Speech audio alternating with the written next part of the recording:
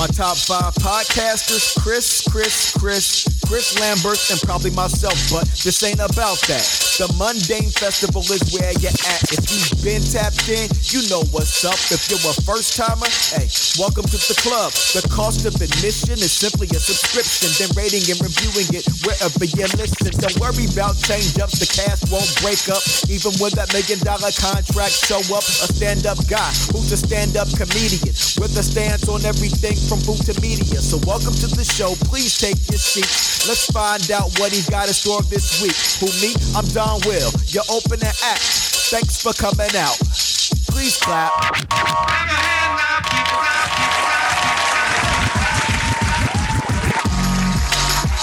The Mundane Festival with your host, Chris Lambert. Hey everybody, welcome back to another edition of the Mundane Festival podcast. I'm your host, Chris Lambert, recording this episode for the week of Sunday, September 10th, 2023. Remember, as always, you can subscribe to the show on your favorite podcast listening apparatus. If you're really into this thing, go over to Apple Podcasts or wherever you listen. Subscribe. Yeah, it's good. Listen to it. If you really want to take your love and appreciation of this show to an even deeper level, go over to patreon.com/Mundane Festival and subscribe. It's $3 a month for hours and hours and hours of bonus content. This is episode 673. I have a special guest. I'm not here alone. Aren't you glad I'm not here alone, spewing my ideas into the abyss? I have a wonderful guest, her first time on the show, making her debut, the very lovely and talented Laneya Wiles. How are you, Laneya? I'm doing great, and yourself? I can't complain. I'm doing all right. I'm hanging in there. Well, you are not alone. Ooh, vocals. Ooh, okay. I'm messing with you. Written and performed by two problematic faves, Michael Jackson and R. Kelly, right? Yes. If I'm not mistaken. That's always the best way to start. Yeah, it's okay. It's okay. It's all good.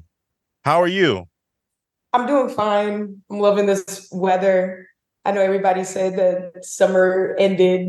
And I'm like, no, it didn't. No, it did. It is coming in hot. Yeah. I think for the past couple of weeks, it was pretty nice and temperate. I was in Wisconsin last month. It was beautiful. I was down by Lake Michigan. It was awesome. And then we get back. The past couple of days have been sweltering. Yeah. So I've been in the pool, just trying to live it up as much as possible before we get hit with them storms, because that'll be here in 5 minutes. That's coming soon. Yeah. That's oh my God. So so you're still making the most out of your summer. How was your summer? Yeah, it's been all over the place, I guess you could say. Sure. You try to enjoy it.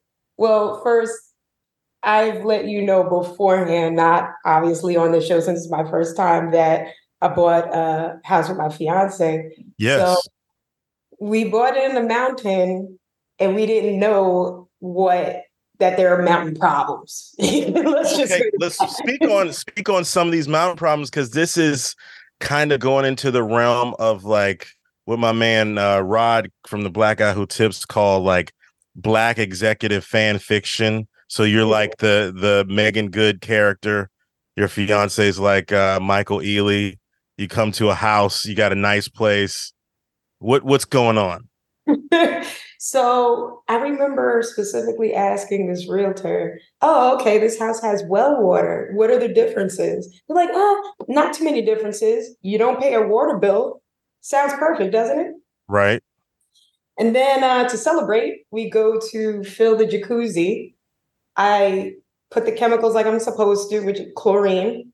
Yeah. And I had chocolate water. Straight up brown chocolate water. Oh, no. Like, what the hell is going on here? All right. And come to find out, with wells and places like this, there's a lot of iron in the water. So when you put the chlorine, it's oxidizing and it turns into rust. Oh, wow. Yeah, city girl, don't know that kind of stuff. Yeah. I was lied to. Well, at least you don't have like a murderous stalker trying to attack you and your fiance, like Yeah, thank God. like in that movie with I forget his name, but yeah. Anyway, that's learn if there's a learning curve. Yeah, like there's a learning curve.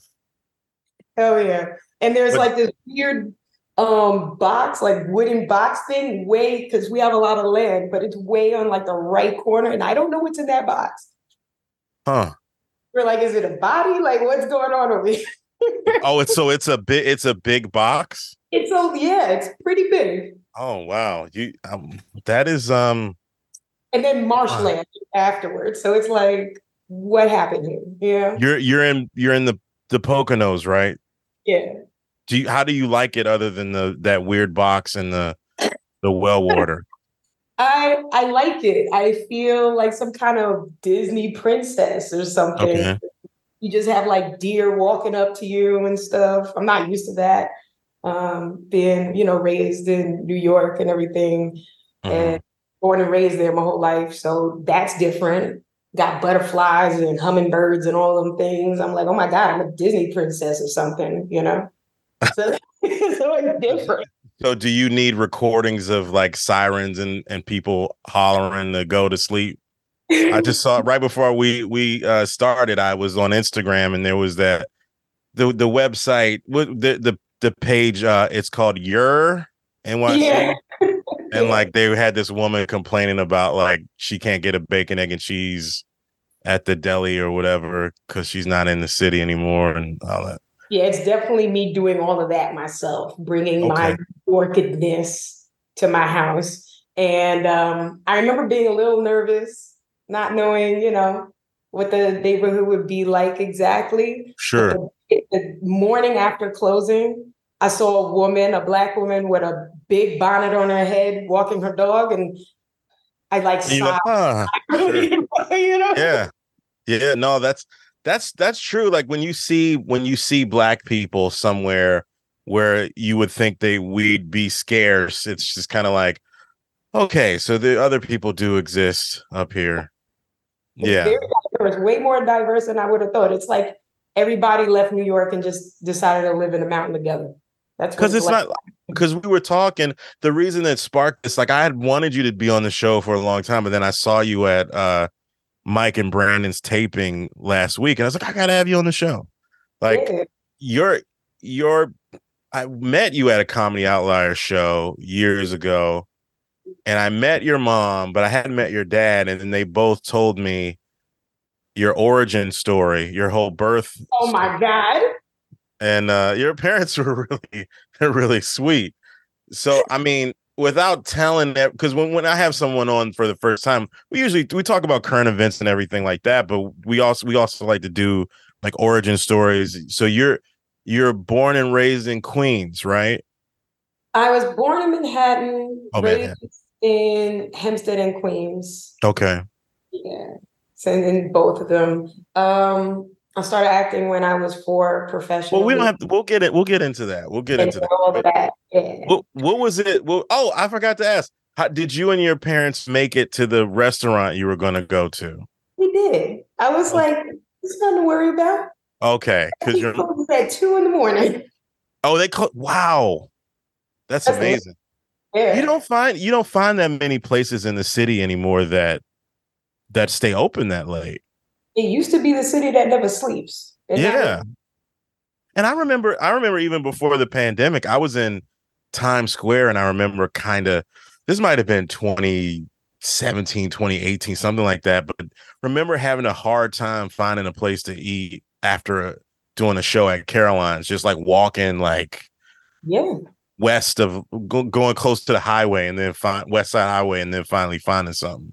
Yeah, it was gradually before the pandemic getting quieter and quieter, and I did notice that. Yeah. So the food, you went to a Colombian spot, right? Yeah, we did. Okay.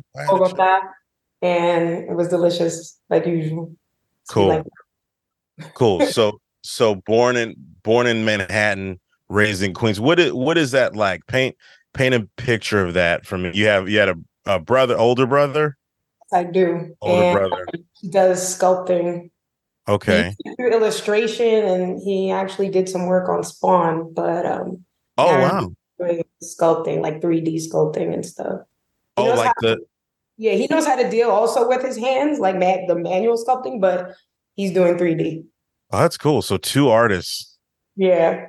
Oh, it Two seems your supportive parents are parents. super. That's good. 'Cause a lot of times you don't have that. I was fortunate enough to have it, but a lot of people it's hard. It's really hard. It is. And sometimes, you have to remind yourself how, I guess, lucky or fortunate you are, to Yeah, have a support system like that. So, sure. but so what it was like basically for me growing up, I was going to school in Long Island, like out in Hicksville, and I was still going to auditions Yeah. despite anything. And back in that time, people were even less understanding about children being in the business and stuff. Really? Oh my God, are you serious? Even still, because like you're I think you're like I know how women are with their age, but you're younger than me. I'm 43. You're younger than me. Yeah, not So that much, but I would think like New York area, it wouldn't be that big of a deal. yeah, people, well, they But you knew were I four when did you it. started? It was, yes, Okay. it was like this. People knew I did it. If, I let them know. It's, Mm-hmm. it's like you had to, it was okay if people saw the end result, but the auditioning and stuff like that, people are not going to understand and Yeah. not going to be understanding because it was during school hours. Mm-hmm. So it's like, okay, now what?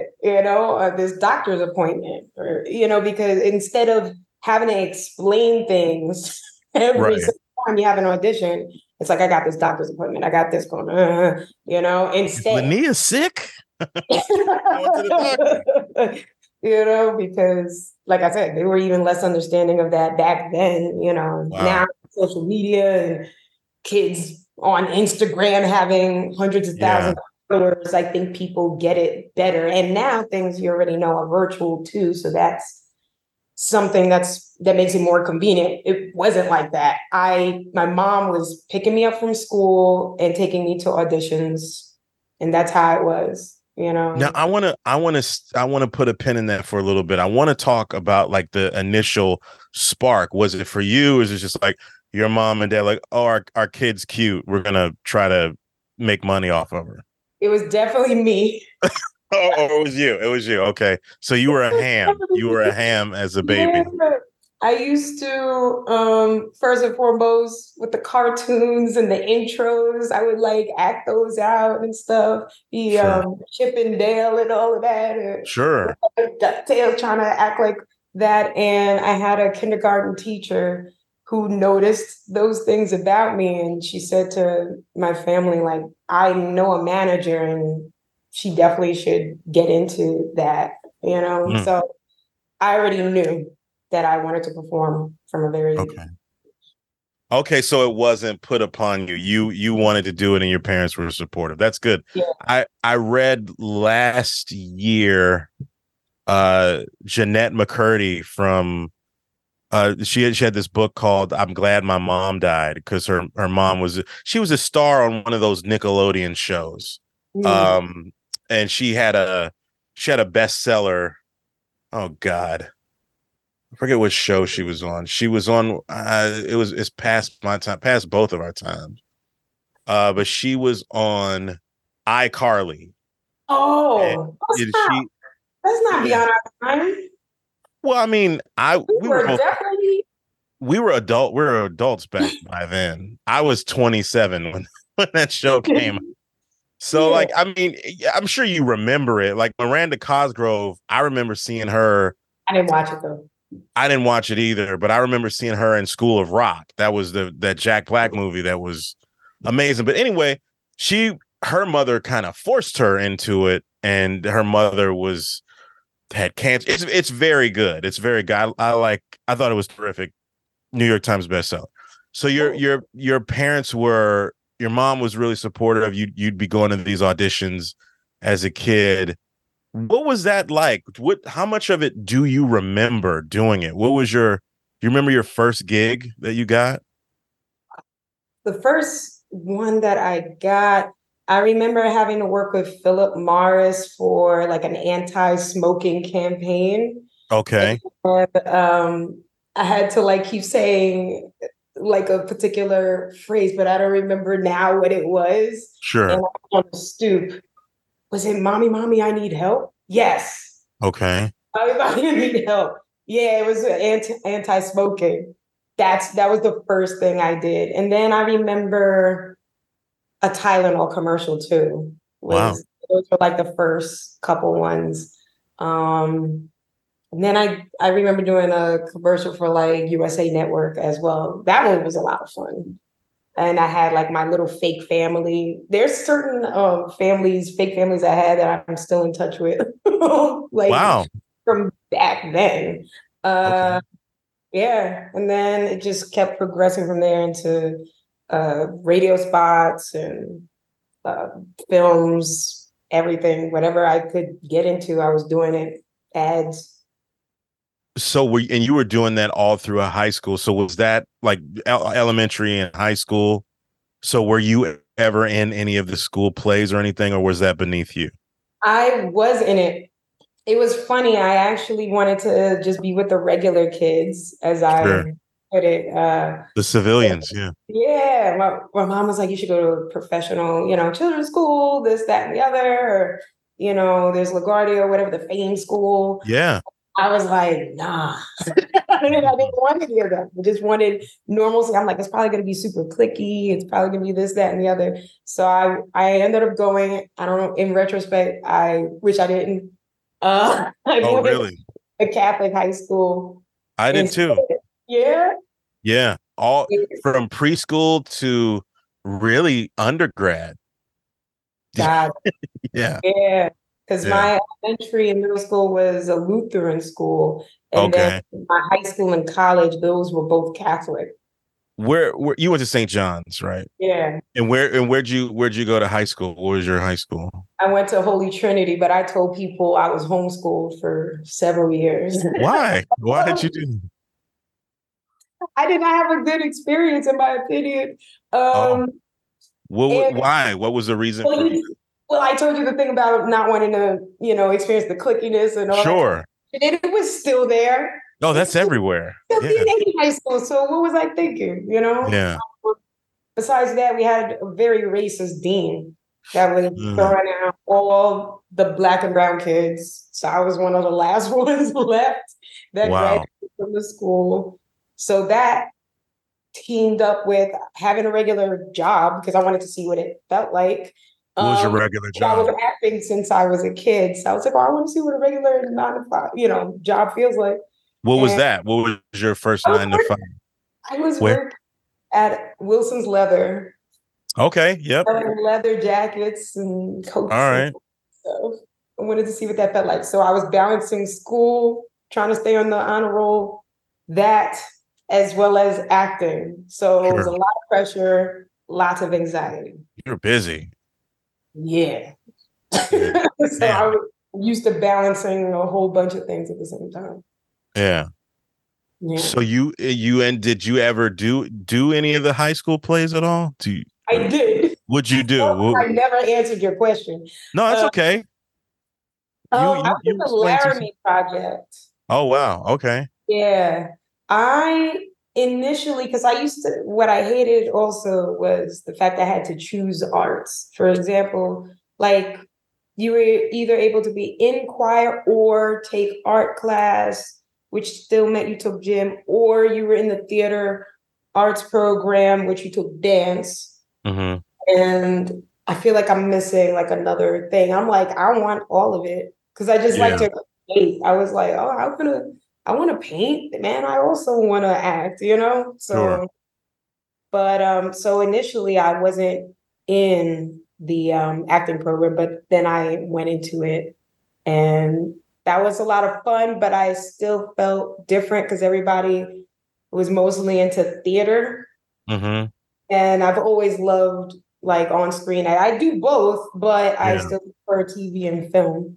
the most. What's the major difference for you? Because I think people probably get tired of me talking about it. What's somebody who also does their thing on the stage and screen? So for me, I love nothing more. It's just a personality trait of mine. Mhm. I'm very one and done with things. So I don't mind taking like a million takes if we Sure. have for some reason and then never having to deal with it ever again. Like that's just my personality. Yeah. Okay. Like you leave it up to me, when it comes to having kids, I'll have twins to get it done with, and that's it. And I never had kids get like that's just how I am. When I had my wisdom teeth taken out, I had all four taken out at the same time because I don't want Mhm. to do it. It's just Sure. me. Yeah. Of course. Yeah. Yeah. So So that's you wouldn't want to do like Broadway, like do it like a no, I straight. said I would. I told you. Okay. Yeah, I just love acting, period. So I would not Yeah. close myself off to that. Um, and I mean, it's other performers will say, yeah, it's a different experience still, like each night. But Mhm. yeah, I just have a thing with like repetition. That's the only reason. Sure. It is a different beast, and there's more in film and TV. It's a lot of hurry up and wait, and it's just like you just say, Lisa, I think it's time for us to move on. We got to get out of here. And they're like, cut. Okay, and then you got to wait. Well, let's change this lighting, and then you got to go. You got to.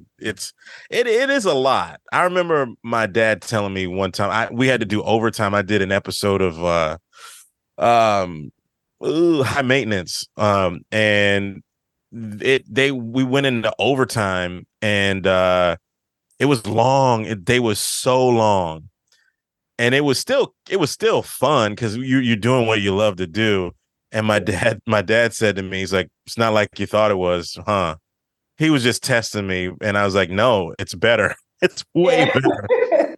Because that check is, because when you start to think, and I want to get into SAG stuff too, but like when you get into the money of it all and the practicality of it, where it's like they tell you to come and they don't use you. You're in costume and they say, "Oh, can you come back tomorrow?" You ever got one of those? Yeah. I remember my first time that happening to me. I was doing this pilot for this show on NBC, and the I guess the PA was said, "Hey, Chris, we're gonna need you to come in tomorrow." And I think the PA assistant was behind me, and she was doing the money sign, like you're gonna get more money. I was like, all Yeah. right, I'll be there. I'll be here Yeah. tomorrow. Yeah, no, it's like it's pretty cool when you think But about with it the all. theater and stuff, I do like the instant feedback that you get. Yes, yeah. And for me, believe it or not, like, you know how people try to give you the tip, like, oh, if you're nervous or something, just look above people's heads and stuff like that. Believe it or not, for me, I've always felt more comfortable looking directly at people. Mm, So with like stand-up comedy, that felt yeah. good to me. You know what I'm saying? Like I Yes, yeah. look people right in the face, you know? You're absolutely right. I I think that's love the that reason. feedback. Yeah, Yeah. I think that's the reason why I love stand up too. It's just the immediacy of it, the fact that you know what they think once you say what you say. And in theater, it's so much different. I just asked because I could see you're at the ripe age of doing some August Wilson, Hmm. then Okay. doing some like, I don't know, like what, Two Trains Running. Probably you're too young for Fences. But I could see you doing that stuff and doing like contemporary, there's like great contemporary stuff because it's so much out there.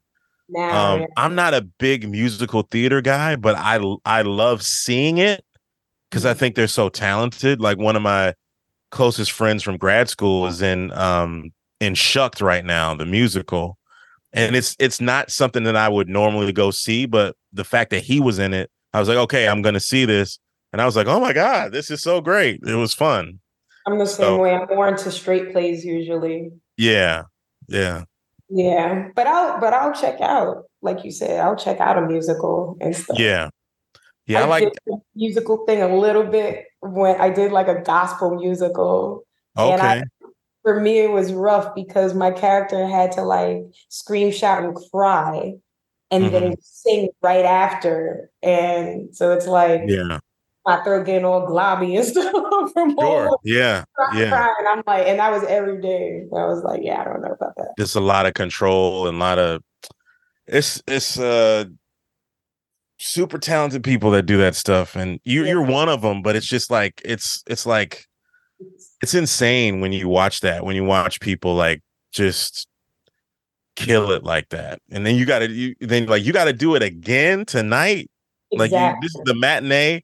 You got to not only that, but you got to do it about 8 times a week. And it's hard. It's hard. Yeah. Like end of the day, I'd rather just be employed acting. So yeah, it would be nice. I would hope to one day have the feeling of being a series regular, being in the top 5 of a call sheet and reporting, doing that's the dream. Do you have an ideal role? Ideal role is probably like a detective on a. It would be nice to do. I like procedurals. It would be nice to do something like that, like a detective or a lawyer or a doctor. Because I grew up like when I knew that I wanted to do this, like for real. I was watching like first off, I mean New York Undercover. I was in high school. I mean, can you like you get to solve cases, wear cool clothes. And then you hang out at Natalie's at the end, and like one of the top R&B singers in the world are singing at the club. That's awesome. It was still like Dick Wolf. Yes. You're catching bad guys.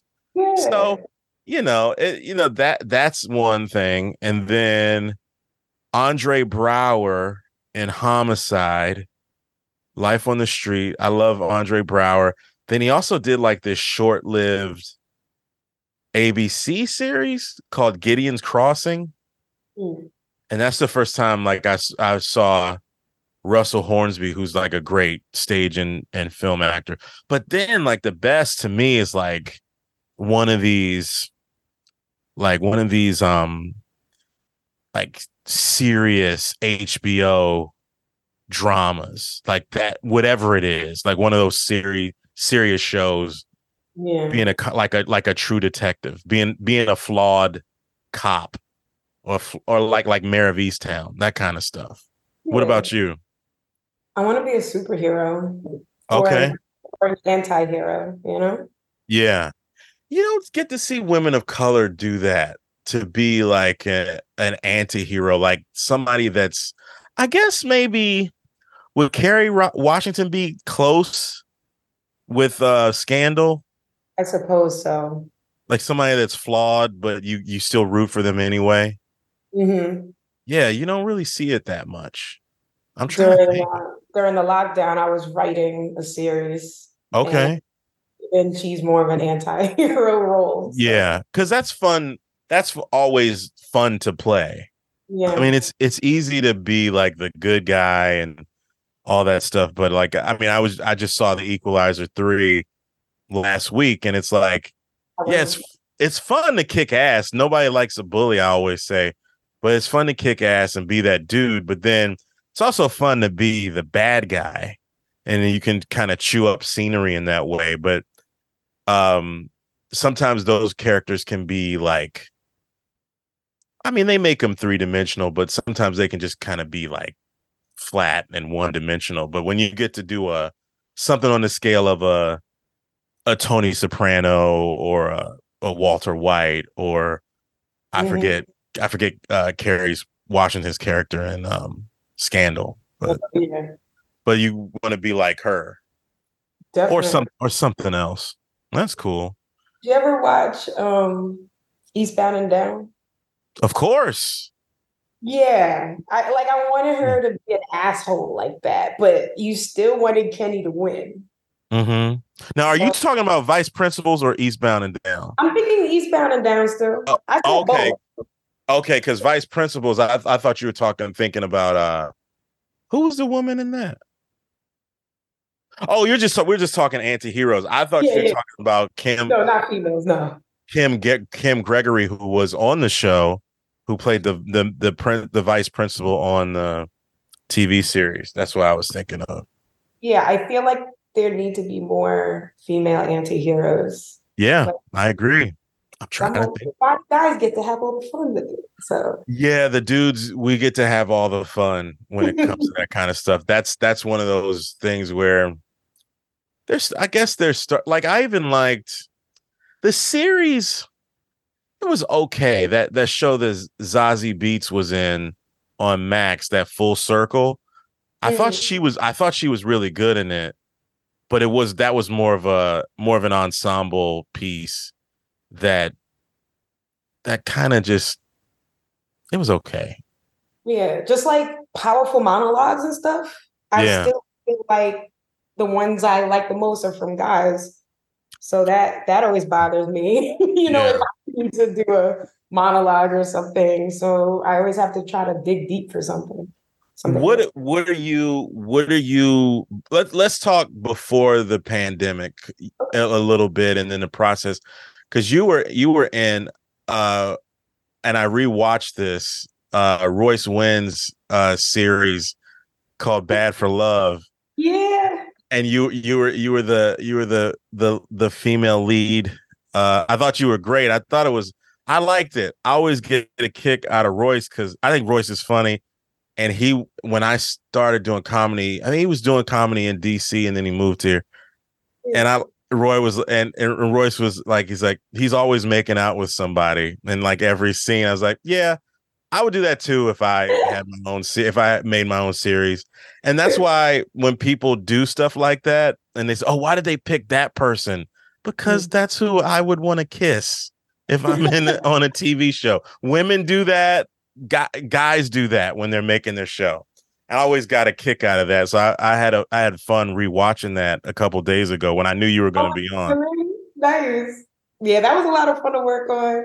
I wish we would have kept on with it too. What happened? Because like it just ended. Let's like spoiler. Check out Bad for Love. It's on Royce Wynn's YouTube.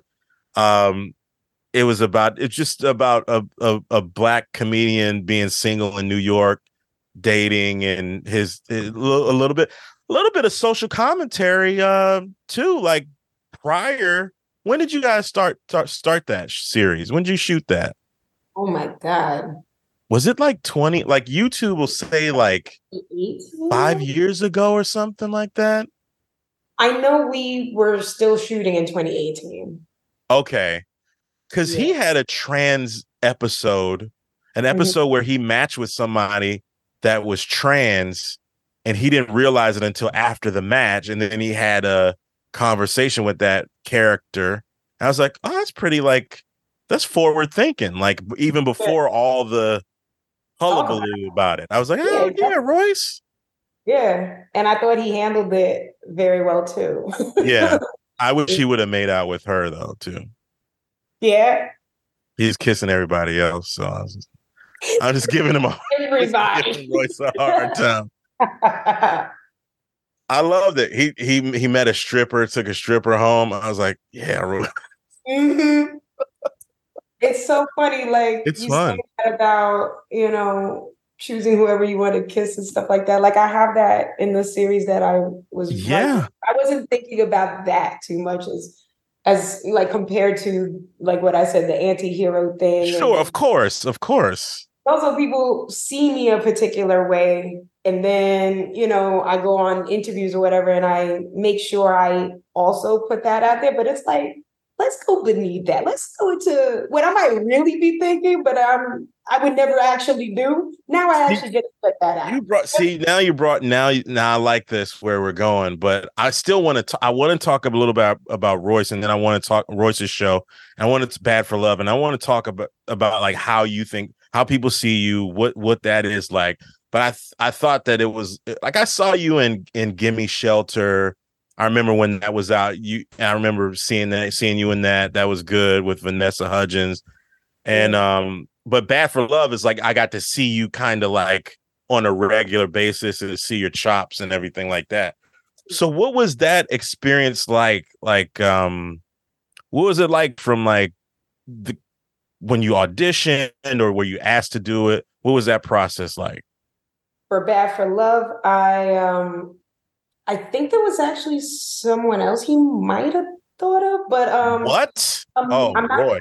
before we I'm just got giving him. before we got contact. But I do know Amina reached out to me, and fellow comedian, and she said that he was casting. So I did like a self-tape for it, and Okay. he was like, boom, you are definitely the He's like, role. you are the one. You are Alicia. Yeah. So then it was a lot of fun usually like on set with shooting. Of course, it was also other comedians and stuff in Yeah. the show. So it was tons of fun because of that. And then we had to take like a little break while he was trying to write more episodes. Sure. And I went to Puerto Rico also during the time and shot She's Gotta Have It. And when I Nice. came back, it was funny because he wrote a line mentioning She's Gotta Have It, right? It was weird. And Did he know? didn't Oh, he that. did know. Okay. No, so Okay. I was just like, yo, what? Yeah. It was weird. And yeah, so I'll tell that's you my Spike Lee story off mic. good. Yeah. There's like, so you guys did that. Was that over the course of like 2 or 3 years or? About, yes. Okay. Yeah, I really dug it. I was looking forward to it while it was, while you guys were putting them out, and then just rewatching it. I think it was on Sunday. I was like, damn, I got an acting job. I'm out. I'm leaving. And he's just like, fuck you. And he's like, can I use I'm like, oh, word? Bro, is he going to write me off? That's what I had to do. Yeah. Well, I thought he was probably going to go out to LA and get you or something, try to come meet you or whatever. I don't know. But I did like that. I thought that was fun. It was a fun series. And I thought that y'all did great work. Thank you. Yeah, because you never really see.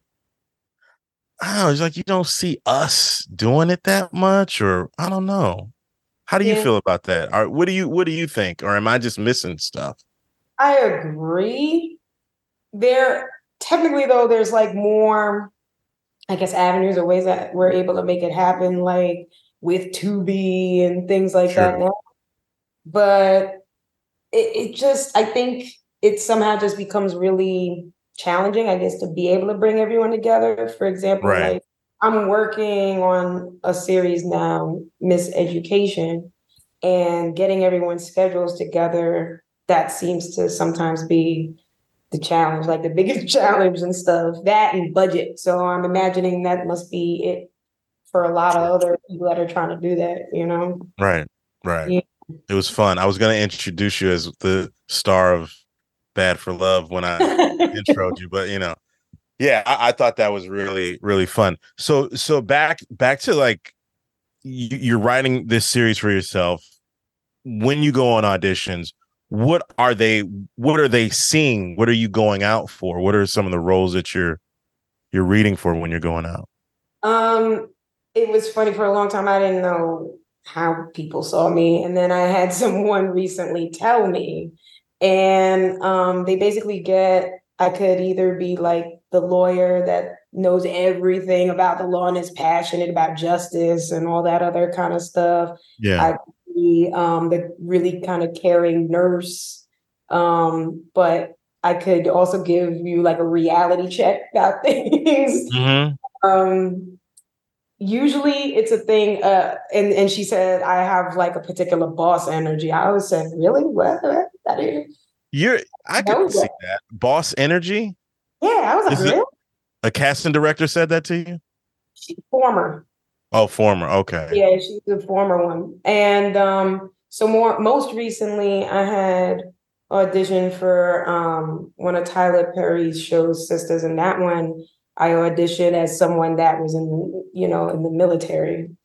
I could see that. Like you are, because it's like, I don't want you to take it the wrong way. I won't. Grizzled ingenue. Because you're pretty, but there's more than just like your looks. there's like gravitas there. So there's this, just like you have this groundedness where you're just not a pushover. So yeah, you could do that and then probably just surprise people with the vulnerability. You know what I mean? That's how I look at it. I could see when you said military, I'm like, yeah, I could see that. But then it's just like, you know, yeah, that's that. I had a top audition for like Florida recently, which I thought was interesting. I never have felt I come off as a cop though. Like I could see the lawyer, but not really the cop. That's for me. So I was a little surprised. I think it's just a part of it's just like you being a New Yorker. I think I think it's like the swagger. I think you could just, I get the cop or the security guard or the what's some other things, dad, anything. It runs the gamut, like everyman type stuff. And I don't mind it, like laborer guy. To me, I can see you being like a caring doctor though. I've auditioned for those. I've auditioned for that. Yeah, so it's and then you kind of have to understand that and then play to, I guess you play to it, and then people are only going to see differently when you write something for yourself like you're doing now. So before the pandemic, what kind of stuff were you going? What were the other things you were going out for? That's the thing too.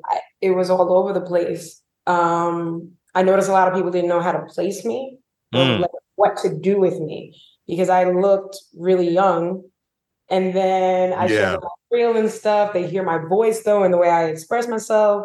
And forget it, if they saw my clips from stand-up comedy, then they were really lost because it's really adult compared to how I look and stuff like that. But isn't that on them though? Yes, because it's like for them to do the work, right? Yeah. So I was actually advised to try to play up like an age as opposed to younger. But I was in a weird spot that I look like a baby compared to everybody else in the audition room. Right. So I'm definitely not going to get this one, you know, but yeah, I think it's a really different for women because I think that I'm now like, I'm a big dude, but like I'm now kind of matching up to my age to where it's like, oh, I was way too young to be playing the stuff that I wanted to do with August Wilson type stuff. Like those dudes are in late 30s on up. So it's like I was trying to do that shit at 25. And it's like, no. We're going to have these other dudes that are actually the age to do it. You might have the presence, but then it's like you kind of have to catch up to yourself. But if you're a woman, then it's like it's a whole nother ball game. Yeah, and it was weird because when I was younger, I was like auditioning regularly, getting all the time. And then when I hit 21, it was like a cliff. Really? Nothingness. Yeah. What are we talking, like the mid 2000s? Earlier than that. Really? You know? No. I'm sure you see how I'm finessing it. It's not that you're a lovely woman. It's not like around 2008. Like around 2008, when I graduated from college, all of a sudden I was thinking, oh, I'll be fine and stuff. I already know what I'm trying to do in life. And then graduation came and then silence. It was like, oh. And then I guess that's also the economy collapse too. Everything. Every disaster has been perfectly timed for when it's time for me to make a major move in my life. I've noticed. Sure. Is wild. Because you would think, I'm trying to think of the stuff that was out, but if you're 21, you think like high school stuff. What was in Gimme Shelter? I was going to say, I did play 10 years younger than that. I was 25. Yeah.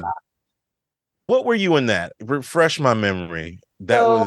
we were all living in a shelter together, and I was one of the girls there who befriended Vanessa Hudgens' character, and we all became like a big family, like sisterhood and all of that, you know. I was a teenage runaway You were a that mom, right? raped, and I was a mom. Yep. Yeah. Yeah. So, and that was interesting, actually going to the shelter and stuff and meeting the girls who lived there, as well as the lady that actually ran it, you know?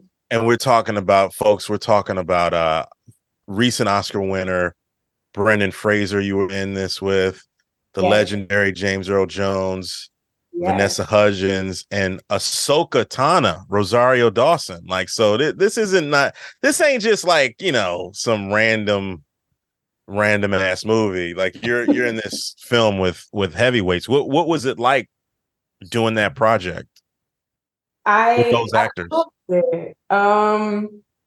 We shot it mostly, especially our scenes in New Jersey. Okay. I originally was told I had to have like a Spanish kind of accent and everything. So I auditioned with that, and I was talking that way like the whole time. And I was finally asked, like, wait, is that how you really like speak? Or no, and I was like, no. And they're like, okay, you don't have to do that. I was like, Okay. thanks. Okay. He's like, that's what the audition said. That's what I'm coming with. I mean, yeah. So I decided, even whenever I was like slating and everything, I still had the accent and all of that. It's like, nope, not necessary. Okay. The callback was actually at the shelter. That was different. Yeah, like the original was at like Rutgers University, some spot there. And then we were at the shelter, and I guess he wanted to also see the chemistry and everything between us. And he even had us switch our lines with another girl to see if maybe we should be that role instead. But the director told us that we had the exact looks he was going for. Ron Krause. Yeah, because whenever you book stuff, sometimes you're like, what made you choose me? And he told me that, yeah, I look exactly like what he was looking for, because the girl that I played was Black and Puerto Rican like me.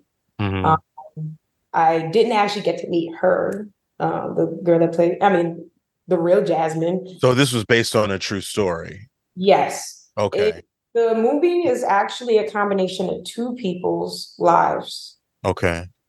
Mixed into the story. And one of the people that it's about was with us in the shelter, acting as one of the girls that's a friend of Vanessa Hudgens' character, Apple. So that was interesting in different ways too, because these were girls who were abused. And I recall like a particular scene, I think it was the first day we shot at an abandoned hospital, or at least there was like a psych ward area and everything that wasn't being used anymore. But I remember we had balloons because we were acting like Apple Bailey's, like she was giving birth, like she just gave birth. And so obviously, people bring balloons or something. But I remember that this girl, she had a thing about balloons, like a fear of balloons because of her mother.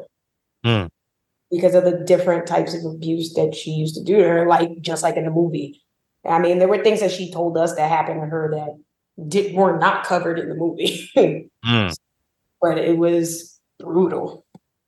Now for you doing something, a project heavy as heavy as this one, is it something you could just turn off? Like you're like, oh, they're like cut, and then you're out of it, and then you're like, okay, what's for lunch? Or are you carrying that with you throughout the day, throughout the entire shoot? I was still able to cut it off. I feel like I'm pretty good with that in general.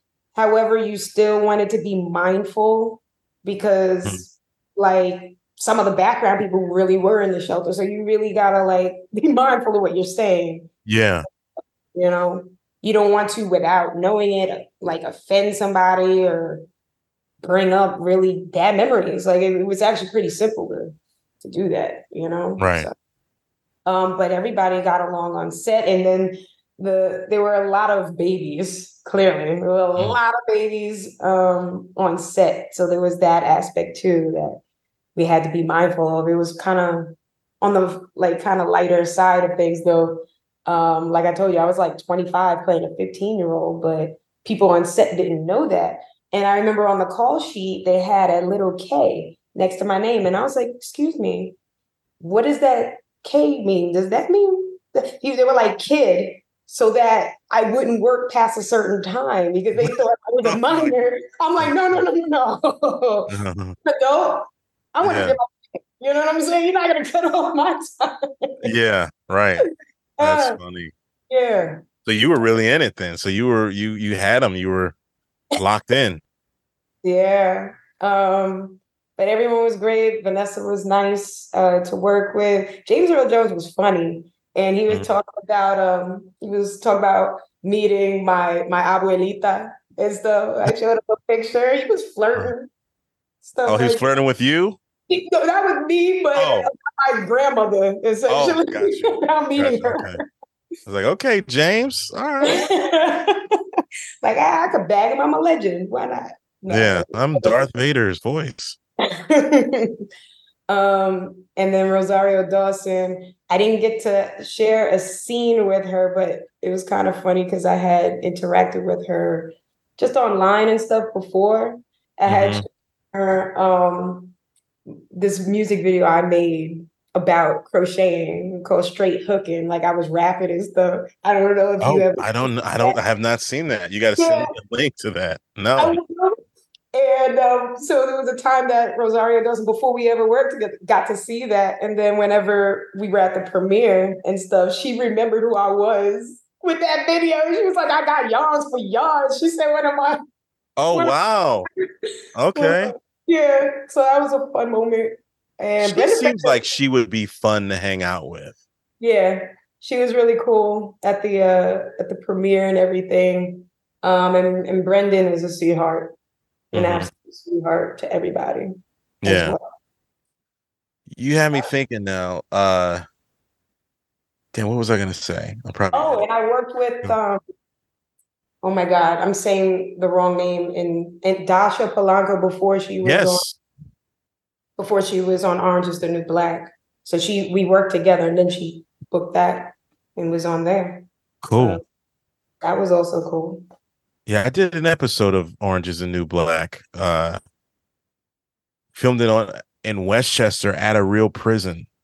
Wow. Yeah, but it was the where we filmed was like closed off. Yeah. So it was like they didn't use it anymore. But yeah, she's really good too. Roles. Huh? I auditioned for a couple roles on Orange is the New Black too. Yeah, have you? That's one thing too that I want to talk about. Like there, so I told you before we cut on the mic.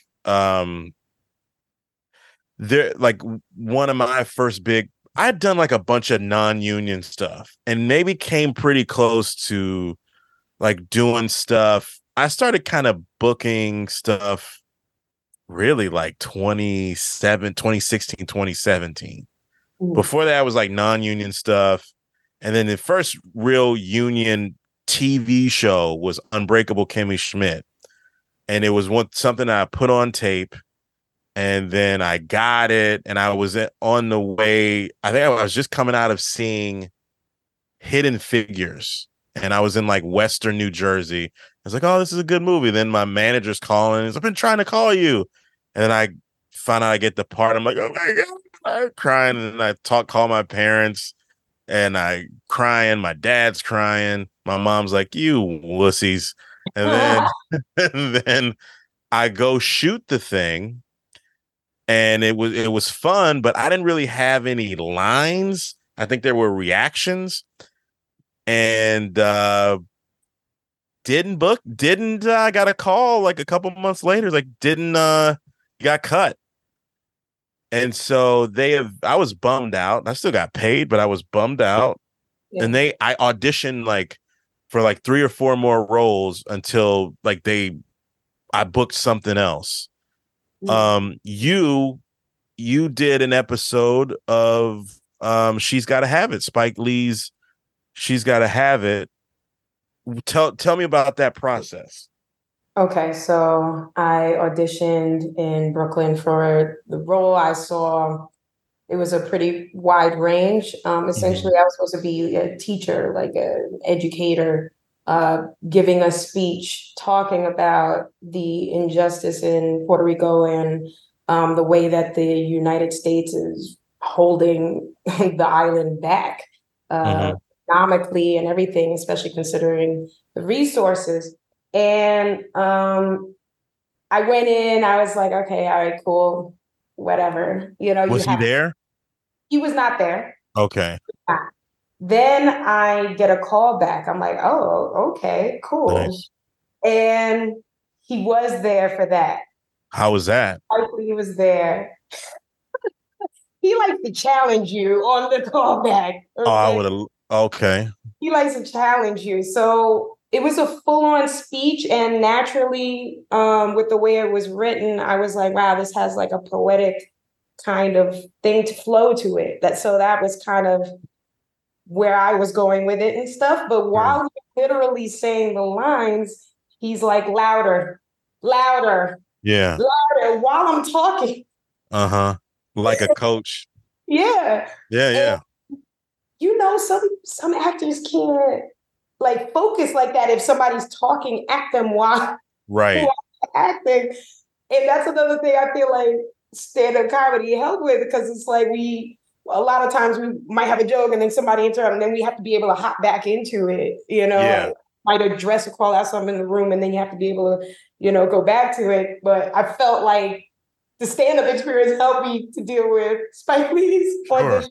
And then he wanted me to also speak Spanish. So he was just like adding things on during the audition while I'm performing it for him. That's so that great. was nerve-wracking for me, but I just went through it, like a pro, like a professional's supposed to. Yeah. But I was like, I didn't get that. And wait a minute. Okay, almost a month passed. So I'm definitely like that. Yeah. And then I got the call that they're gonna fly me to PR. Wow. I was like, oh damn. Okay. So it was like a month, and you got a call back, then a month later you didn't hear anything. Almost a month. Yeah, until I was told I was booked. What was that? 2017, 2018? 2018. Wow, it was after the hurricane and stuff too. Okay. So there were still certain areas that were a little dark, no light in certain areas. But so we shot in Loíza, and they like flew me out first class, put me in beautiful hotel. It was just an unreal, gorgeous experience. And how long were you out there?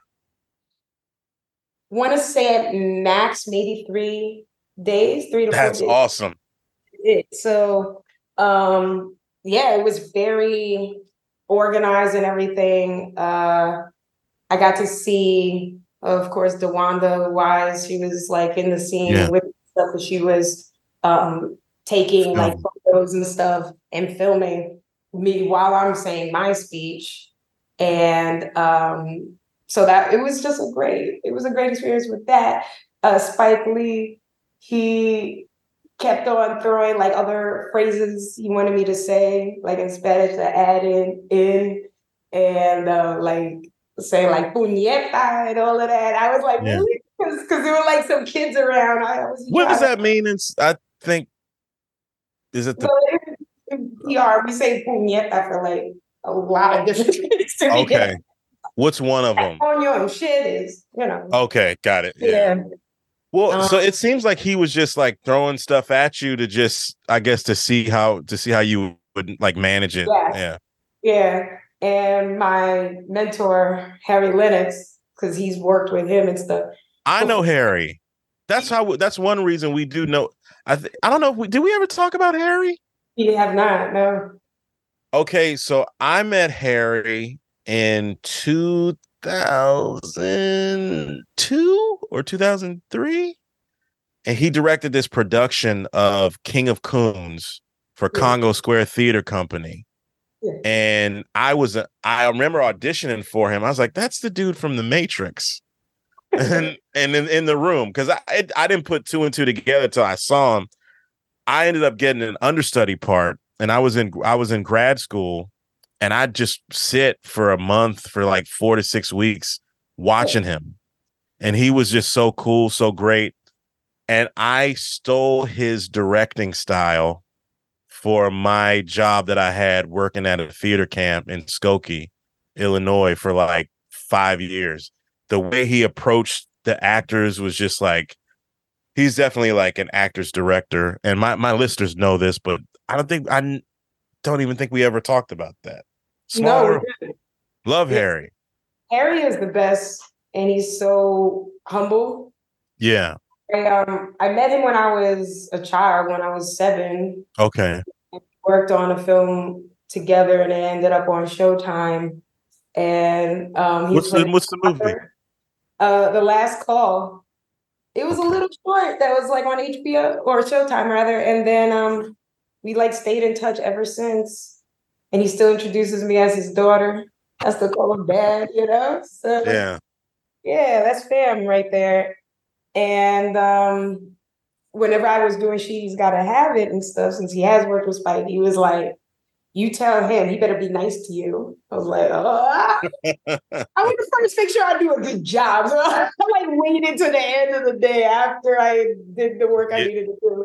And then I wrote a message and stuff, and Spike asked, he was like, how was I? I was like, you were lovely. Don't worry about it. Yeah, Spike, I'll tell you again. I'll tell you that It gets a story. little intense, but then he was cool. Part of me just like doesn't mind that, because I think maybe I know, like, I guess like coming from this loving sports and having a director be like that, even in junior high, one of my first real director, Miss Page, Carol Page, who I friended on Facebook within the last year, she didn't take any shit. And like it was a discipline that you had to have in order to, like, you had to take it seriously. So ever since then, I kind of always been that way. Not like being a jerk about it, but just really trying to do a great job as best as I could do. And yeah, when you understand that somebody's doing it for the good of the project, and yeah, it's hard, you know? Yeah. That's cool though. Not just being an asshole, like you said. Right. Because there are those people too. And I don't know, have you noticed any, like, in your career, have you ran into people that were jerks like that? I don't think I have yet. Someone's parent, actually. Someone's parent. It was when I was younger. Yeah. Because it was a Sears commercial with Benny Boone. Okay. And I was around 16 or 17, something like that. And, so that's still an age that the parents might, accompany and stuff. And I think he might have been younger than me slightly. The son was cool. I was fine with him, but his mom decided in the waiting area to start beefing with my mom, right? And it was the things that she was saying, it started getting to me mentally, that then when I was called to be on camera, now I'm freezing up mentally. What was this Sears commercial about? What? What's going on? That one was kind of poetic too. I'm like, what's up with me and poetry? But yeah, I remember I had like, so they dressed me from head to toe. It was like about clothes and showing our style and all of that. And yeah, I just remember mentally like being kind of still thinking about that and needing more cake as a result. And it's like situations like that I was definitely making sure I'm like, nothing can get to me here in my mind. Be in the zone and stuff like that. But in regards to actors, no, I find they're usually cool. There'll be those people who are a little meticulous about something and stuff, but I'm like, if anything, I see more people like with dirt and whatnot in like the music industry. Now, I do want to talk a little bit about that, but like that is because, like, I'm gonna agree with you and say I haven't really run into anybody on set like that was mean. You know what I mean? Like, I will say though, okay, I do know of certain stories so it might be different. yeah, This is how I'll say it. I have a couple of actor friends that told me things that happened to them sure, that weren't cool at all. yeah, I'm like, damn, how do I say it without saying it? But yeah. I don't like, You don't have I to don't say want to too throw much. them. Yeah, because they're known actors. Yeah, But I mean, I had a friend. Well, I don't care. It's my boy Tariq. He's doing it right now on stage a lot. Tariq Lowe. But mhm. I remember him telling me a story of a particular actor that he had a scene with him, and the actor that's known was saying his lines for him to eliminate his need of even being there.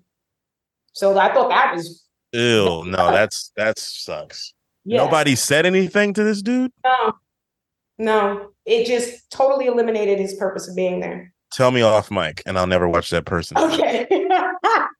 That the stuff, the drama that I've run into has usually just been with like it was community theater in Jersey, like Yeah. with egos and all that bullshit. There was one time I was working on a movie and it was lunchtime and I sat at a table that I guess I wasn't supposed to sit at. It felt like I never even went through that shit in high school. And it was some of the crew was, oh, we're having a meeting here. I was like, all right, dude, whatever. So I just went to another table, but You're right. You just reminded me of some nonsense. yeah, yeah, Yeah. And it yeah, was definitely it was the gospel musical that I worked on, and one of the chicks would act kind of catty for no yeah. reason. It's so weird that That was on sometimes, her. yeah, it's like those smaller productions where it's just like, wow, your ego is insane right now. It's like, what is, Yeah.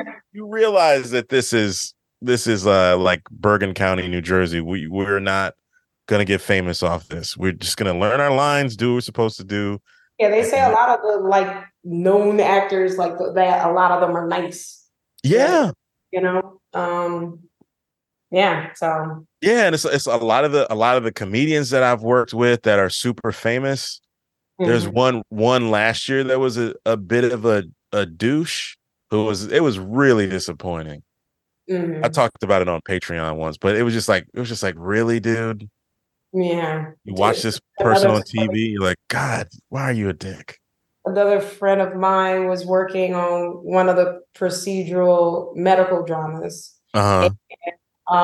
It was almost a similar thing to my friend Tariq's story Yeah. that instead, like she had a whole scene where basically a bunch of nurses were leaving this hospital because of the conditions and stuff, the work conditions. And she was playing a nurse that was basically putting in her paper saying, I'm quitting. And Mm-hmm.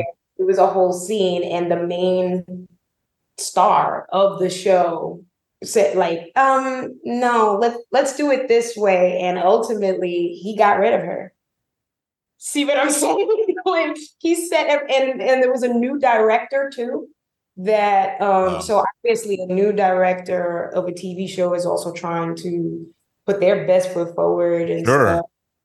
stuff, so she caved into the demands of this actor, and it ended up just being he ended up saying the lines with somebody else in a completely different scene. He just had them mix it. He was like, how about it's positioned this way? How about he changed all the dynamics of what the director Oh. planned until that scene wasn't even there anymore. Oh, I saw you put it in. Oh, wow. Yeah, That is so disappointing. And I've heard stories about that person.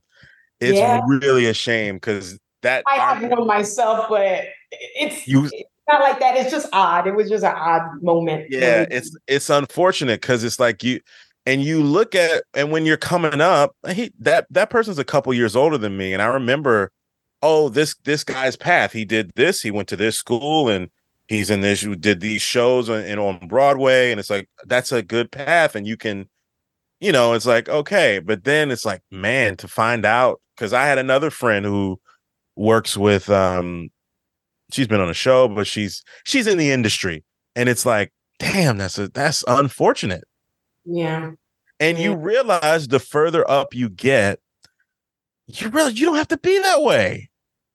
Exactly. All these people, like a lot of the people that I grew up watching, D.L. Hughley, for example, nice. Yeah. Fucking nice. You know, it's just like, I don't know. Melissa McCarthy, like before I could even say anything to her, she's like, "Hi, I'm Melissa."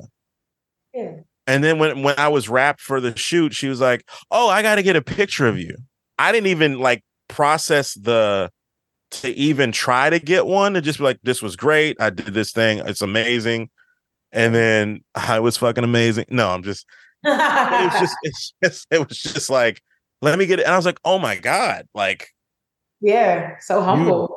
You don't have to be a dick. And I think that's so important. But then some of those people, because they're talented, they do that stuff and they get away with it. Just Kanye out the whole just yeah, it's wild. I wanted to so now, like post COVID, I know we talked a little bit when we were at Union Hall. What's it been like? What are you doing, the eco casting? Are you doing stuff from home? You're putting stuff on tape? How's that going? Yeah, so definitely I was doing more self-taping. I initially, before COVID happened, I hated self-tape. Hated them. Why did you hate it? For that same reason that I like theater. I like that feedback. Sure. A casting director could give you in the room. Yeah. Say, okay, yeah. So for the next take, let's just tweak this one thing and that's it. And you don't get that kind of guidance at all. So who's reading with you? Is your fiance reading with you, or your? It depends where I am, because sometimes, like if I'm back in Queens, because I bounce back and forth. Sure. Between New York and PA all the time. But so sometimes I'll have my parents read with me. Sometimes, but they know the game, so it's like they shouldn't. I would assume that the readings would be pretty good, right? Yeah, the reading part was fine, and that is fine. I just don't like the lack of notes back or whatever from a casting director themselves, because of course they have the most intel of what is being sought after. So it felt like a shot in the dark, basically. Yeah. So then I received training also on how to like self tapes better and everything, and I feel better about it, and in certain ways prefer it now. There's certain things I still, it's still a lot of work, especially for women if we're doing now. We always had to do our hair and makeup and stuff and wardrobe, but now we're also in charge of lighting, in charge of camera, in charge of the background. Yeah. It's a production. All right. Yeah, exactly. Everything's a production. That could get a little tiring, unless, of course, you are able to have that setup there continuously all the time, every day. Then that's one thing, but not everyone can do that. Yeah. My manager, I'm fortunate enough, my manager will help me. He'll read opposite me, or his assistant will read opposite with me. It's been pretty good. Like, cause he'll say, no, say that wasn't, he's like, and then we'll get it. But like, there have been a couple times where I'm just like, what the fuck? I'm just like beating my head. But like, it makes you look at yourself more. Cause like, I do it on my iPhone. And I look and oh, that's pretty good. That's a pretty good take. I like, I'm pretty good. I learned that I was pretty good as an actor. Not to be a douche, but it's just like, oh, that's when you make those changes. Okay. Oh, this is different than that. And like I try to, what do you do? Do you do like 2 or 3 takes? And that was the thing. I didn't know before I took like a class about it that I could do more than one take. So I was then beating myself up about, past auditions, because I'm like, damn, I need another, take with a different feel and stuff to it. Yeah. So now I know better, and I've been doing that. I read with my friends sometimes. Yeah. So if you need somebody, we can do it, because it'll help me. It'll help me too. Yeah, And I'll be like, how come I didn't get to read the main girlfriend part? I I wouldn't do that. I wouldn't do that. I've helped a lot of friends with their auditions and stuff, and Yeah. I'm too if you need it. Yeah, sure. Yeah, because if it's big, are you finding like I find myself like I've auditioned for some stuff that was quote unquote like what do you call it? I don't know, not it's not feasible. That's okayed by SAG to audition for. Have you auditioned for stuff during the strike, stuff that's been approved to? Not so much. I mean, there will be things on, like backstage. Yeah. So that, because of course the independent stuff you could do as long, Yeah. interim agreement and all of that. So I'm glad that is something that's in place. So I was working on that and this education mostly during these times. Yeah. So I definitely miss because I was getting a nice roll on with auditions. I was like, oh, look at me audition regularly again. And then we strike, but Right. it's a necessary thing. Like things gotta change and we can't And, let the robots take over. no, we can. And I don't know. And like you, I mean, I feel like you've always worked in between. Like you always seem to have had a survival job, and it seems like now that we're in this, more people are starting to become aware that this isn't just all glitz and glamour. It's like I've had since I can remember had a job and did acting, at night or when I was doing theater in Chicago. And when I first got on that Kimmy Schmidt set, that one of the cast members who was also a day player was like, "What's your survival job?" And I was like, "Oh yeah, that's a survival job is what we do to survive in between gigs, like while we're not working." And that's unfortunately for a lot of people, there's only this the Tom Cruises and the Issa Raes and the Will Smiths and Idris Elba and Kerry Washington, Reese Witherspoon. That's like those are the one percenters. Mm-hmm. It's not just, I think people are failing to realize that. It's just like a weird thing because it's been my life for so long, and a lot of people that I know have had jobs. How do you think people are becoming more aware of that? Like, what's your perspective on it? I think they're starting to because similarly, like what I told you with the lack of understanding when I was a child going to auditions, imagine the lack of understanding in the workplace with that, trying to have a particular job and then having an audition. And I mean, that created a huge conflict for me as a result because I was working in post-production at an edit house and stuff, and I was just accepting a higher position in the company. And I remember back in the soap era and stuff, being given the chance to be a reader and stuff. I was like, oh, okay, cool. But it was at the same time. And I was like, oh, see, this is already a preview of what it'll be like, And then I had an accident with my hand, actually, that I wasn't able to do neither. That's a whole other story. Oh, wow. Yeah. So it was like just heal. It became that. But as far as survival jobs and stuff, yeah, like I told you, I've been used to juggling a whole bunch of things like at the same time. I'm a real estate agent.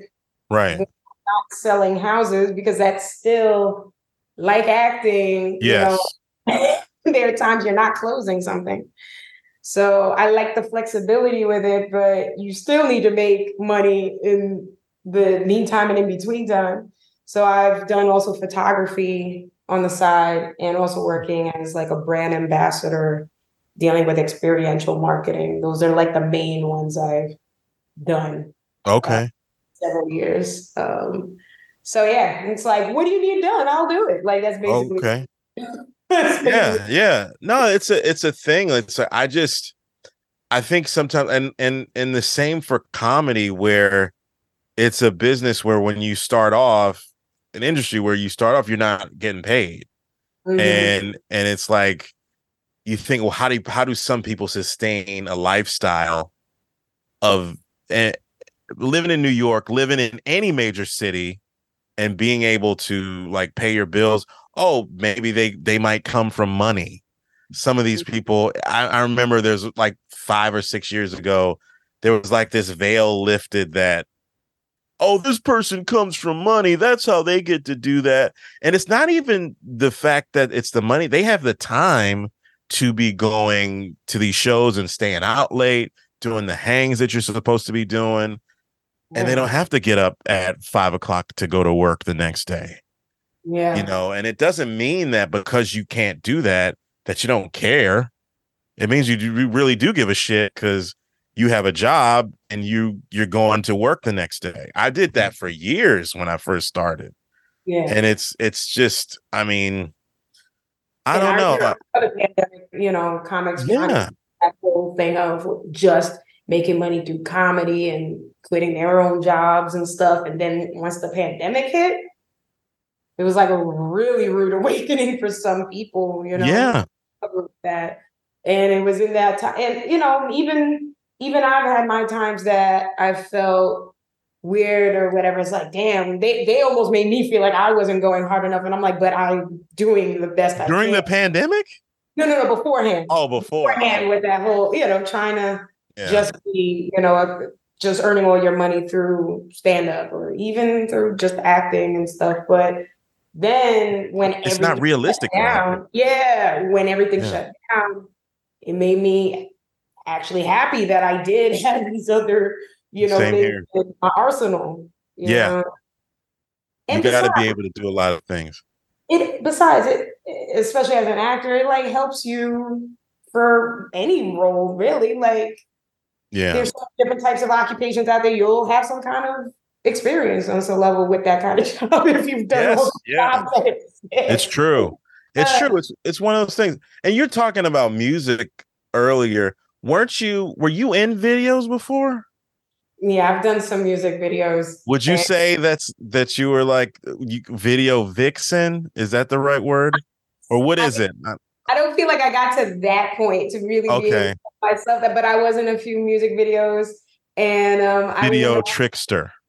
Video, what do you call lower than that? Video, like, kind of bad girl.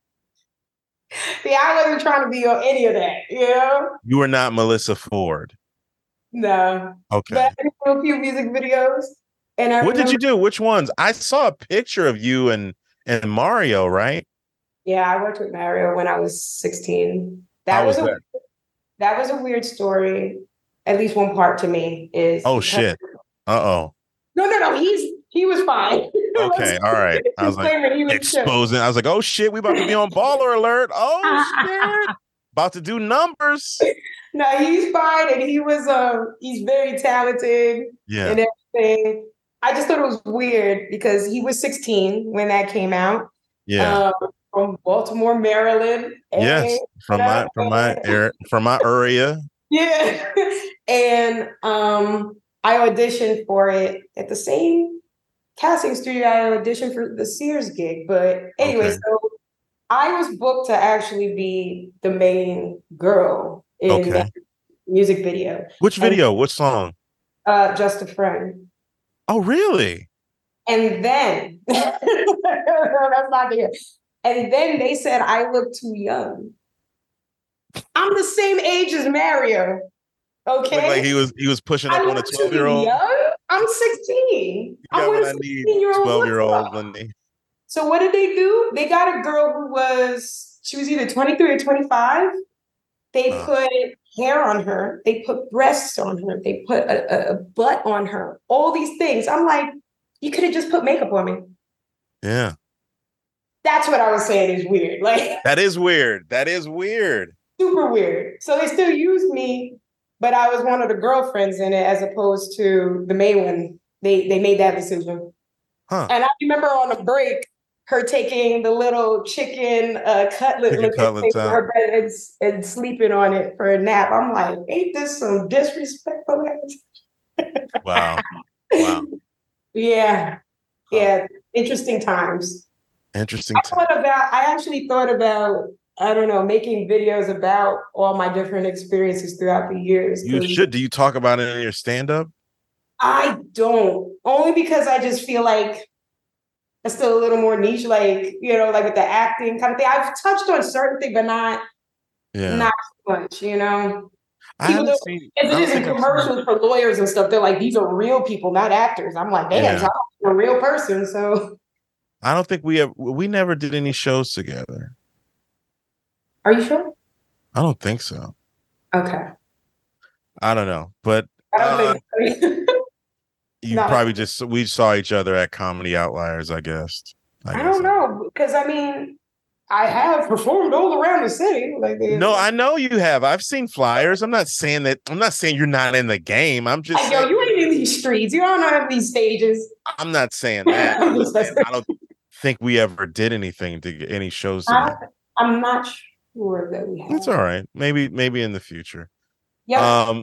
So you did what's that? After because last year was one of like a year of maturity, I guess you could say. There was a lot. Speak on that as much as you want to reveal. Speak on that some. So I know we talked about it on Friday, but yeah, because like after the pandemic and stuff, well, after lockdown and stuff, I went back on stage immediately. Mm-hmm. And during the pandemic, I was even doing, when we were doing the Zoom shows, I was doing that too. Oh, I didn't even do those. I was like, fuck, I'm not gonna, You mean you don't get, gratification from seeing the little clap icon? Or? No, I just did my podcast and did stuff with friends. I didn't do stand up until they let us go back. It was like the first time they said you could go back, and everybody was like, do I wear my mask? So it's like probably mid 2021, I would say. Okay. Spring of 2021. Yeah. Yeah. So after I got vaxxed. Yeah, so I was still performing even then, but last year between, I was trying to buy a house and stuff. So I was like, really fine. You're trying to do grown-up stuff. Yeah. And then losing money because of the crypto markets. Oh, shit. Oh, no. Yeah, because the plan was to get married and get the house. So I wanted to get the house first, secure a place to live in, and then we have our wedding. And I wasn't even doing anything risky per se. It was in a stable coin. So that basically, I don't know how aware you are. I don't know anything. So basically, the stable coin was pegged to the dollar as far as its worth. So $1, like one UST is equal to $1 US. You know? So I was in this whole thing that basically you were able to just think of a glorified savings account. Okay. You were able to just keep your money there on the platform, allowing other people to essentially on the platform, there were different transactions that people do and stuff, and you get money also from them doing those transactions, and you were accruing interest. So my money was growing. I was like, damn, great. I was going to withdraw all the money, which was my original plan. Original plan, withdraw all of it whenever I was going to buy the house. Instead, I said, you know what? Let's let it sit a little longer so that it could accrue a little more money. And then right after closing on this house, the money I had went to zero because it depegged from the US dollar. And it was worth like $300 by the time. Yeah, so it was thousands of dollars and some bad shit. Oh my God. So that'll level you, and it's hard to create comedy out of that. Yes, you can after you get past it, you could. Exactly. So it was that, and then remember the student loan kind of thing, like, oh yeah, everybody, you could even possibly be reimbursed money, like up to $10,000 and stuff. And there was a lot of for lack of a better term, fuckery going on with that, even on the government's site in regards to what you could do by what deadline and stuff. And let's just say your girl wasn't covered and I'm not getting that money back either. So it was just a lot of hits, like back to back. So that's and so it was like, damn. And looking back at my jokes and stuff, I even changed, like I at one point was on a plant-based diet and all of that. I mean, nothing against it, but I realized I did it for like 3 years. I was like, yeah, it's not really for me anymore. I realized just in different ways. I went back to eating meat, and it was just a lot of different changes I felt I was having. Looking back at my material, I'm like, damn, some of this doesn't even resonate with me anymore. So well, that's when you stop doing it. Yeah, exactly. And so now I'm like, okay, I'm missing being on the stage, and I'm like, okay, I need to start writing again and figure out how to make this new stuff. Sure. Yeah. I think that's what I'm going through now. Like I'm like writing more and just like trying to get on stage as much as possible and just trying to live a life worth commenting on. Yeah. So it's that's what I'm exploring as an artist. Yeah. And you figure now I'm like back, I was just in New York. And so now it's also the back and forth between the two states and fitting that into it too. So I'm like, okay, I gotta see how I'm gonna work that. That's it. Also. Yeah, and then there's probably stuff in PA. I started like searching, seeing what the scene might be like. I mean, I'm not too far from Pocono Palace, and they have comedy shows there. And I saw like another two, like actually. How far are you from Allentown? About an hour away. Oh, okay. Yeah. That's not too bad. No, out here, that's not too bad. Considering. Yeah, I was trying to think because I've done stuff at Steel Stacks. Like they have some shows. I don't know how, and I need to try to get up with them too. But like, there's comics. All you got to do is meet a couple of them. They'll have stuff where you could just work out there if you wanted to. Yeah. So, and I mean, I am back enough in New York to be able to do that there too. So yeah. Or both.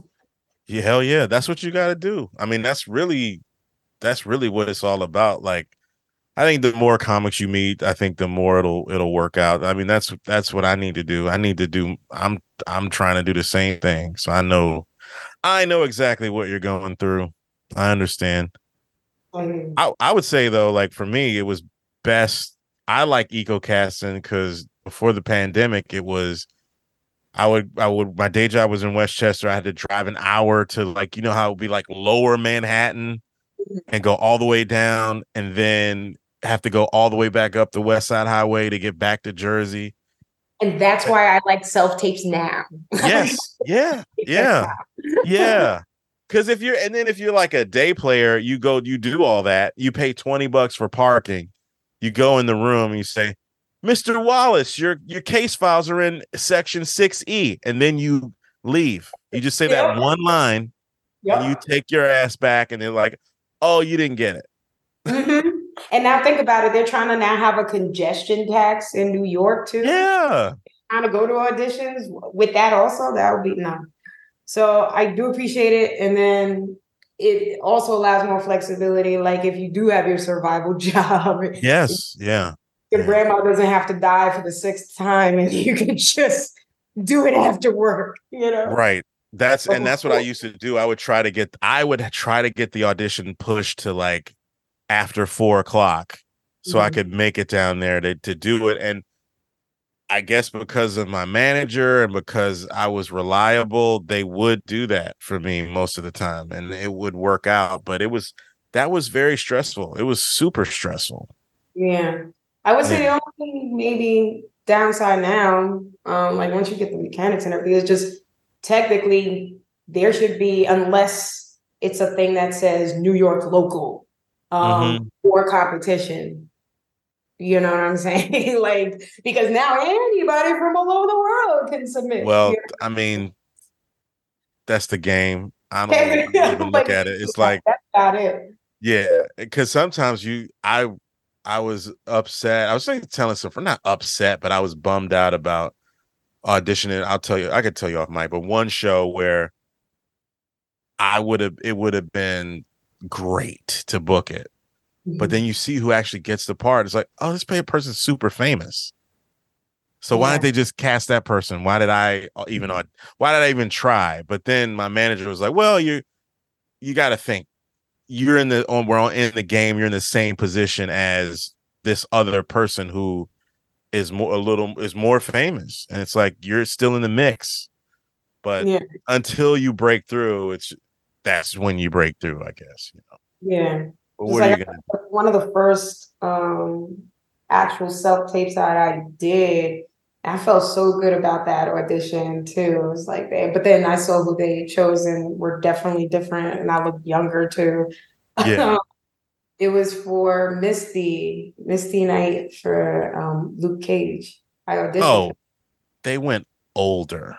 Yeah. She's beautiful. No, she is gorgeous. Yeah. But she's a lot older than you. Yeah. Okay. But to be considered, I bet they probably had you read for something else too, right? On that show. Did. Yeah, because you did not a good on that job. show, but on another one, a different one. But a different, like, Marvel. Yeah, it was still Marvel. I did an episode of Jessica Jones where that was fun. That's when I started to not, because I'm a theater person, you think like, was that good? And I said, was that okay, to the director? And she said, Chris, if there was something wrong, I'd tell you. And I was like, oh, okay. All right. If they don't say anything, then you good. And yeah, I definitely had that feeling too with theater. I was like, how was that? Yeah. Because because you gotta, because I don't know, from my perspective, as a day player, I think really, as any type of actor that comes on set for TV and film, it's just like, you just have to know your shit and do what you're supposed to do, because you're just I think really, no matter where you are on the call sheet, you have to play your position and just play your part, and and not worry about anything else, and not be too, I don't know, self-absorbed. But it's easier said than done, I guess. Especially with those other, smaller roles. It's not about you at all. Yeah. It definitely isn't. So, yeah, it's true. Like, do your part to play, to tell the story, and that's it. That's true. That's and when you get down to it, that's all you can do. Mm-hmm. Exactly. Show up, stand where they tell you to stand, and freaking deliver. Yeah. Well, Laneya, this has been delightful. I think we covered a lot. Yeah, we did. I think we did. I think that's good. So do you have anything coming up? Do you have any? It's the series I told you about with Miss Education. Have you filmed stuff, or? We're still filming. Oh, great. Oh, that's awesome. Okay. So that's coming soon. Exactly. So that's what I have coming out. Cool. Okay. Well, I worked on a short too, but I don't know if I should mention it yet. Okay, that's fine. Oh yeah, because we really can't promote, but your stuff is your personal stuff that you're writing. Well, that's great. Everybody, thank you so much for listening. Laneya, this has been a pleasure. It was so good to get to sit down and talk to you. Everybody, thank you so much for listening, and I will talk to you next time. Take it easy, everybody.